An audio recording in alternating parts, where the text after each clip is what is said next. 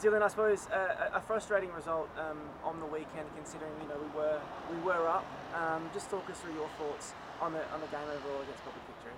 I think overall, definitely a frustrating result. But I also think there are a lot of positives that we can take out of the game, and to score 2 goals in the first half after conceding early and going into halftime leading was a really positive sign from us, given some of the scoring troubles we've had this season. And overall, it was just like a really nice occasion competing for the Pride Cup with Melbourne Victory.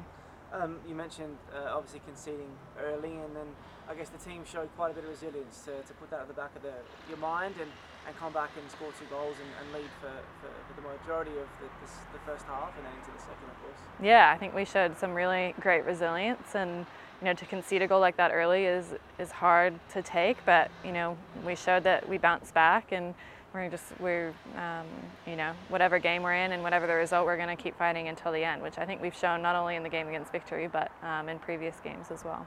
It seems like so often the goals that we concede are absolute freaks of nature, and there definitely was 1 or 2 on the weekend. You're very close with Annie Grove, who's having an outstanding season. How is she going? Because like we've said, she's consistently pulling out ridiculous saves and is doing such a great job, but it's these goals that just keep randomly always going in against us. I know, it sometimes feels like every goal of the week is against us. So no, Annie's doing really well. She's having a really amazing season, and I think if people knew how much work she put in the off season last year, it would be no surprise to see how well she's doing this year. Yeah, she's worked really hard, and she's kind of stood up in really big moments for us. We spoke about the resilience of the team in general, but her as well, of course, because it seems like regardless of the goals she may concede, and we concede as a team, she's always there ready for the next opportunity to prevent that going in. Yeah, I think she's very good at, moving on very quickly if something happens, like, for example, the goal in the first 5 minutes. I think she's mentally strong enough where she can kind of be rational and, okay, we need to just move on to the next. That's happened, and we got to keep moving forward. And against Melbourne Victory as well, you look at the table and there is a bit of gap and distance between ourselves and them, but we did really mix it with them. How much confidence does that give you and the rest of the team, knowing that despite the positions on the table, those that are, I suppose, the top teams at the moment, we can really mix it with them, and it's just, I guess, a bit of luck it's not going our way and hasn't been going our way a decent amount this season. Yeah, I think, through the course of the season, even games that we've lost, I think we've shown that we're being competitive and mixing it with the best, and a lot of the time it's just, the difference between us not taking our chances and the other team taking theirs. So it was nice to score a couple of goals in Melbourne, and even better to take points off last season's champions. They're a really good team, and we should take a lot of confidence from that.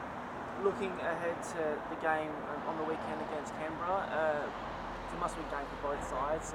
What do you make of them in the test that they were going to pose to us? No, Canberra's a great side, and in the last few weeks they've hit some really good form and been scoring a lot of goals, and Canberra's always a very difficult place to play. So it should be a really, really good game, and as you said, it is a must-win for both teams. So we're going there ready to fight until the final whistle for 3 points. I guess just lastly, I probably hate this question, but how do you see your own season going, and how you've been going throughout the year? Because it has been a challenging year. I guess you're not foreign to them here, but over the last couple of years, you have definitely become one of the primary leaders in the squad. How do you see things overall this season personally? Yeah, it's been an interesting season personally. I think it was really nice to have such a positive start to the season, and then I guess since January we've been struggling a bit, but I think on a personal level I'm just trying to kind of leave everything I can out on the field and work as hard as I can, and try and lead by example a little bit.